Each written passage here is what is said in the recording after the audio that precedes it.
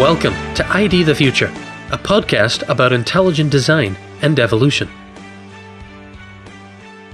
Today on the ID the Future podcast, we have the third and final portion of a conversation between Discovery Institute's Stephen Meyer and Oxford mathematician and philosopher John Lennox. They're continuing a conversation about Lennox's new documentary, Against the Tide, Finding God in an Age of Science, which is in theaters one night only on November 19th. Find out more about that at againstthetide.movie. Now, let's finish listening to the discussion. If you permit me, I had a little encounter with Hoyle myself as a first-year graduate student. Oh, really? He came to lecture on his ideas about panspermia. And after he was done, I came alongside him and we were walking to one of the common rooms for a post-talk reception. And I started to ask him about his view of the origin of life and the information-bearing properties of DNA. And I asked if he thought that information in the DNA molecule might be providing evidence of a designing mind. And when I said that, he looked both ways and said, he kind of went, shh. And then he said, walk with me. And then he just began to jabber. And he was very intrigued with that idea. Of course, I was in the early stages of formulating my thoughts about intelligent design and what information implied. So it was really interesting. He was a very interesting figure. But that kind of brings us in your whole discussion of the word, the primacy of the word, both in the universe and in life, to the third big Cambridge discovery. This one happened a little before your time, but it was still, the afterglow of that was still, I'm sure, very important in the 60s with the molecular biological revolution. But in the 50s, before you came up to university, Watson and Crick, of course, elucidated the structure of the DNA molecule. In 57, Crick puts forward the famed sequence hypothesis that argues that the DNA contains information in a digital form. And you in the film talk quite a lot about the importance of information to this deep worldview question of materialism or theism, which makes more sense. And I wonder if you could talk more about that from the standpoint of the reality of information in a biological context. Well, to step back from that, you see, as a mathematician and some kind of a scientist, what you mentioned about the rational intelligibility of the universe is central. You cannot do science without believing that. And so science doesn't give you a rational justification, except for a pragmatic one. You've got to believe it before you start. Mm-hmm. The theistic Judeo-Christian worldview gives you a rational basis for believing that, as the pioneers of science thought.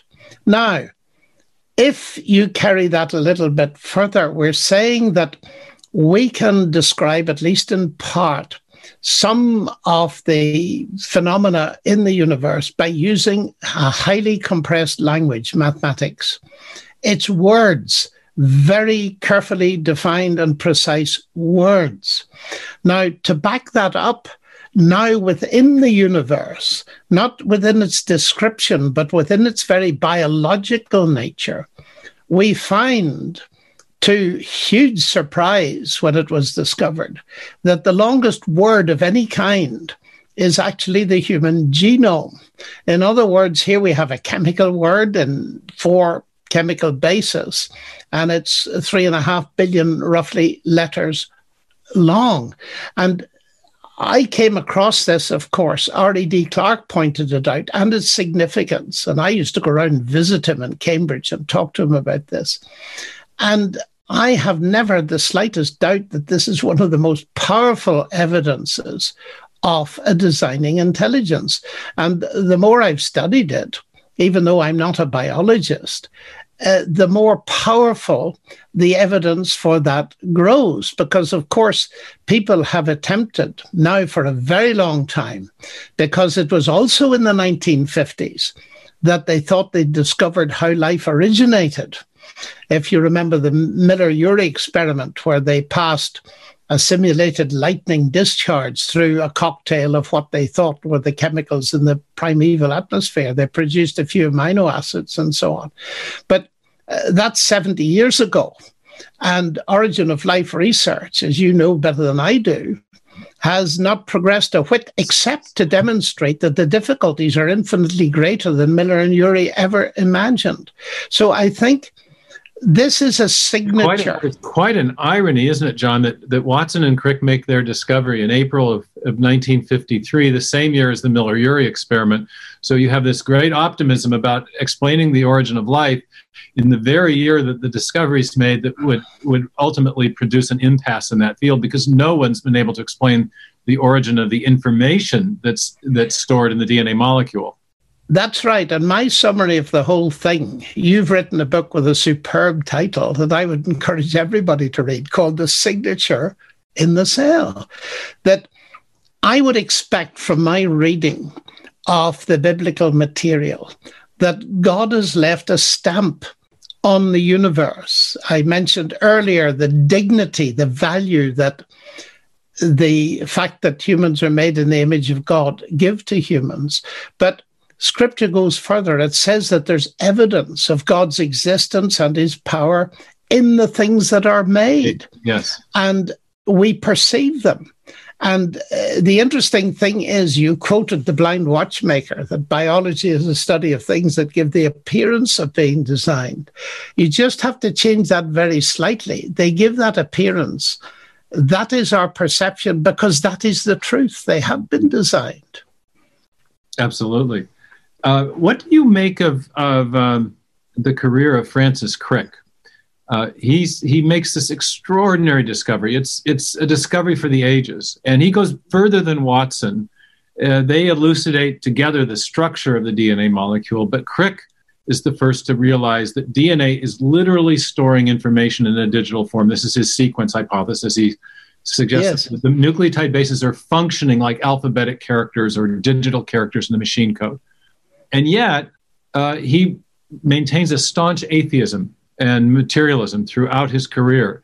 He's a code breaker in World War II. He breaks the ultimate code of life, and yet doesn't seem to be able to see the significance that you and I see in it. What do you make of that? It's very hard to second guess what thoughts go on. One of the things that I believe Crick said in early days was that he attacked the problem of the nature of DNA to prove there was no God, which is absolutely ironic, because what he discovered is very powerful evidence that there is a designing intelligence. I just do not know. I did have an encounter with Watson, which was memorable, because he gave a talk and we were walking down the stairs in my college. And I quoted Crick to him. And I said, Professor Watson, Francis Crick once said that the origin of life was like a miracle. What do you think? He was quite angry, and he said, it happened, and he turned away, and that was the end of the conversation. Yeah. Well, it's as if I'd hit a sore point. Why? It's strange in this world that when you raise the question of intelligent origin or God, people somehow get embarrassed. It's a bit like Thomas Nagel, although he's very different. He writes quite candidly, he doesn't want there to be a God. Well, of course, that's not a scientific position. So I don't know how to answer your question, but what I do know is that when Crick tried to explain on atheistic foundations the nature of human consciousness, he really began to talk nonsense.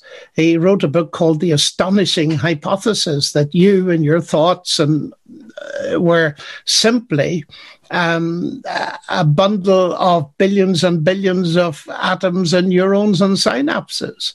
That's how he started the book. And then in the middle of the book, he said, you are essentially that. Well, of course, we know that we're composed of billions of atoms, but to say that we're only that, well, if that were true, we'd never know it, as many people have pointed out, and not only theists, but many philosophers have pointed out that we'd never know it. So I think he loses the plot when it comes to philosophy. Now, this is an important thing, and I'm sure that you can say a lot more about it than I can. Einstein once said something that lives with me and is a warning to me. The scientist is a poor philosopher. And you can see that in the writings of people like Dawkins and Hawking. They haven't a clue about philosophy. And, I'm reminded that Lord Rees, who's our Astronomer Royal, was asked what he thought of Hawking's views on theology and philosophy. Well, he said, I know Stephen Hawking very well. And of course, he's a brilliant cosmologist, mathematician, and physicist, no question. But he said he knows very little philosophy and no theology, and I wouldn't take seriously anything he said about that. And we come up against, Steve, what I see as power play and authority play. That is, if I am a distinguished scientist, then I can speak on any topic in the world with authority. That is not true. And I'm constantly aware of that, because here I am talking to you. I'm a pure mathematician. I'm going outside my field. Now, that's risky business. It's risky for Dawkins. It's risky for me. So what do we do? And I find the first thing to do is check with the experts in the field. And that's where I have deep criticism of people like Richard Dawkins, who will quote as evidence of historical matters a retired professor of German and no ancient historian. I mean, that is just absurd. And so it's very important that we do our homework and be modest about our conclusions, but check with the experts in the fields that we're delving into. Well, and a point that you've made very cogently a number of times is that very often these debates that are alleged to be scientists critiquing religionists or something are really, or scientists who might critique a scientist such as yourself who has faith. Your opposite numbers will position themselves as making a scientific critique of you, but actually what's in play are competing worldviews. That's right. And the important thing here, you say scientists like me who have faith, but we need to add, my faith is in God. Mm-hmm. And they are people of faith. There's a huge myth around in the world, and this is what they build on, that you and I were people of faith, and faith is believing where there's no evidence, so we're not worth talking to. I want to shout from the housetops that every single person is a person of faith. They have a worldview they believe in. And so when I talk about faith, I don't always succeed, to say faith in God. I've also got faith in the scientific method. And faith is something that operates in every area of life. It's a really compelling point, John, that there's no worldview neutrality here. Everyone has a worldview. And yes, you see this in the writings of people like Hawking and Krauss and Dawkins. They will disparage philosophy and at the same time make an argument for a very naive materialistic philosophy for which there's virtually no evidence. And it's even worse than that, Stephen. Yeah. Stephen Hawking's book, The Grand Design, starts on about page 4 by saying philosophy is dead. And the rest of the book is an attempt at philosophy of science. Well, yes. I mean, that's very poorly done. Just absurd. Right. Yeah, but you're right. Terrific physicist, fantastic cosmologist, really bad philosopher of science. And yes. And yet his public pronouncements are mainly in the mode of philosophical statements in defense of a materialistic worldview. And what I find fascinating, and we maybe should come back to this, is we've just been talking about these 3 big discoveries. The universe had a beginning. The universe has been finely tuned from the very beginning for the possibility of life. And then there have been these big infusions of information into our biosphere, making new forms of life possible. When I add those 3 things up, I think that they seem to have they certainly point to a designing intelligence, but when you think about the fine-tuning being present from the very beginning of the universe, it looks to me like the best explanation is an intelligence of a transcendent kind. Absolutely. And so there's actually not only not only has Christianity and Judaism, the monotheistic worldview, brought presuppositions to science that have made science possible, but now we're finding powerful evidence within the natural world that's pointing to God, to the reality of God. And so I think it's on those terms that I'd like to have this debate with our new atheist interlocutors going forward, because they've assumed that there can't be any evidence, and then they proceed to.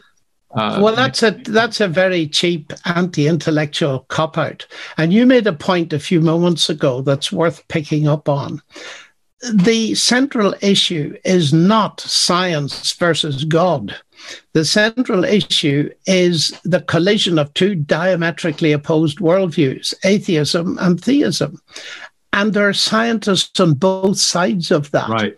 And so the real question to be asked is, where does science point, if anywhere? Does it point, as Dawkins claims, towards atheism, or does it point towards a transcendent intelligence, as I would strongly claim? And there is where the debate is. And people who think it's science versus God, I say to them, look, this cannot be so, for a very obvious reason. And the obvious reason is that if you go to the top level of science, let's stick with physics and the Nobel Prize, you've got Peter Higgs, who won the Nobel Prize a few years ago, who's an atheist, one of the more pleasant atheists, actually. And then you've got the American physicist, whose name escapes me just at the moment, he's still alive, the low-temperature physicist, who won the Nobel Prize, who is a Christian. Now, the fact that you've got those two people, their science doesn't differentiate between them. They both won the biggest prize that you can win. What the difference between them consists in their worldview. And unless we can see, and I think it's so important to get across the public that this is a worldview discussion, and we're bringing in evidence on which worldview you should believe. And so it's a debate about which worldview provides a better overall interpretation. Yes, explanatory power. Right. The better, yes, exactly. It's an issue of explanatory power. And there, I think theism really has a decisive advantage. That's the case I'm making in a new book, and it's beautifully made in the film. This comes out. Well, I'm glad to hear that. Well, you do it so conversationally, it kind of goes down like butter. But I think it allows you've opened up a window to this great, big, and important question in the film: is God real or imaginary? As our friend Professor Philip Johnson used to say, was the most important question: is God real or imaginary? Yes. But then you talk about the different evidences that allow you to adjudicate that question, to assess it, and engage in that worldview debate, but not a worldview debate that's conducted purely in the realm of abstract philosophy, but rather the philosophy intersecting with the evidence, which makes the film so correct. Yes, absolutely. John, just for the audience, how did you get involved in a film project like this? This isn't your usual. Well, it actually genre. the idea came from a physicist, Steve Huff of the Pensmore Foundation, and he had read one of my books and looked me up in Oxford. I got this phone call. I didn't know who he was, and we sat down, and I found that he had been very interested in seeking for ways to explain to the public the deficiencies and inadequacies in naturalism.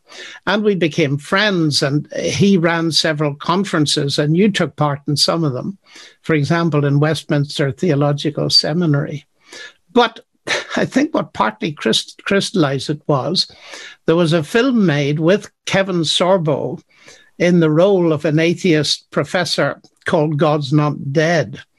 And I saw this film, and to my utter amazement, it explicitly used some of my arguments. They were quoting you. They were quoting me in some detail.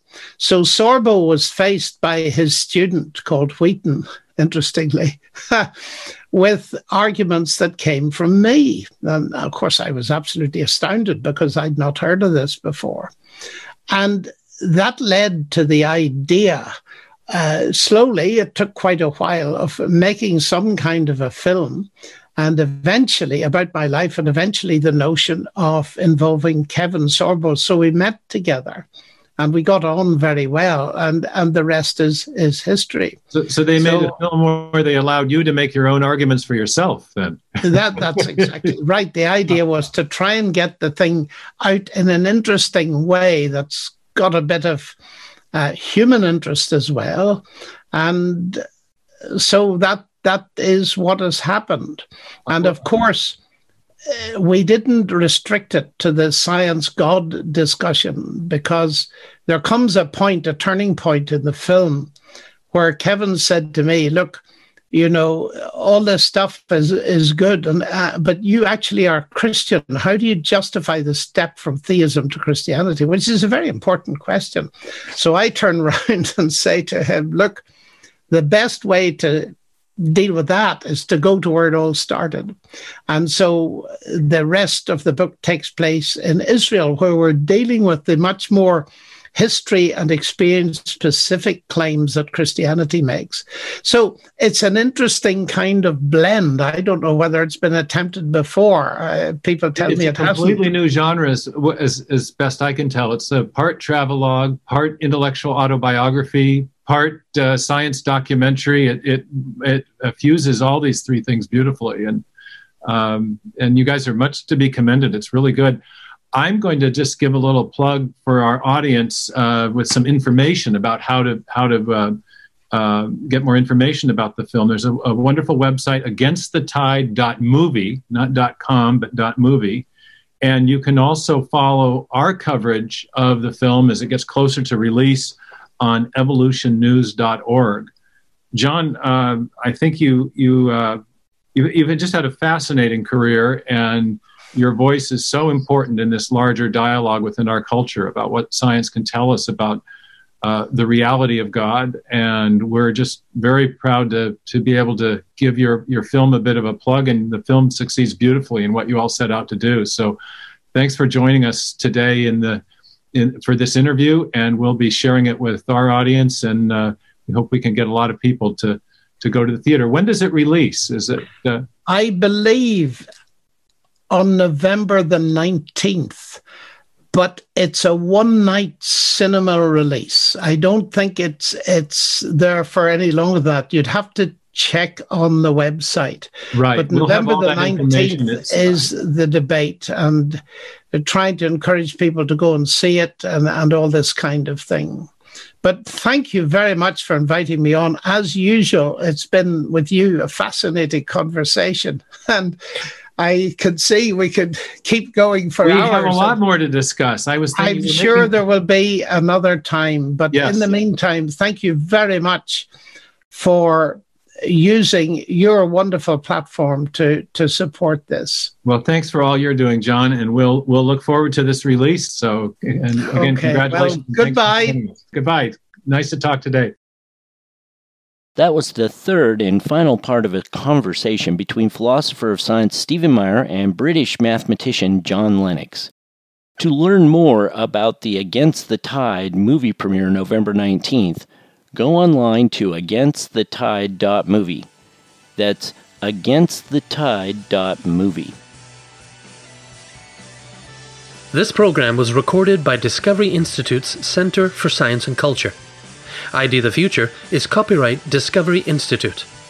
For more information, visit intelligentdesign.org and idthefuture.com.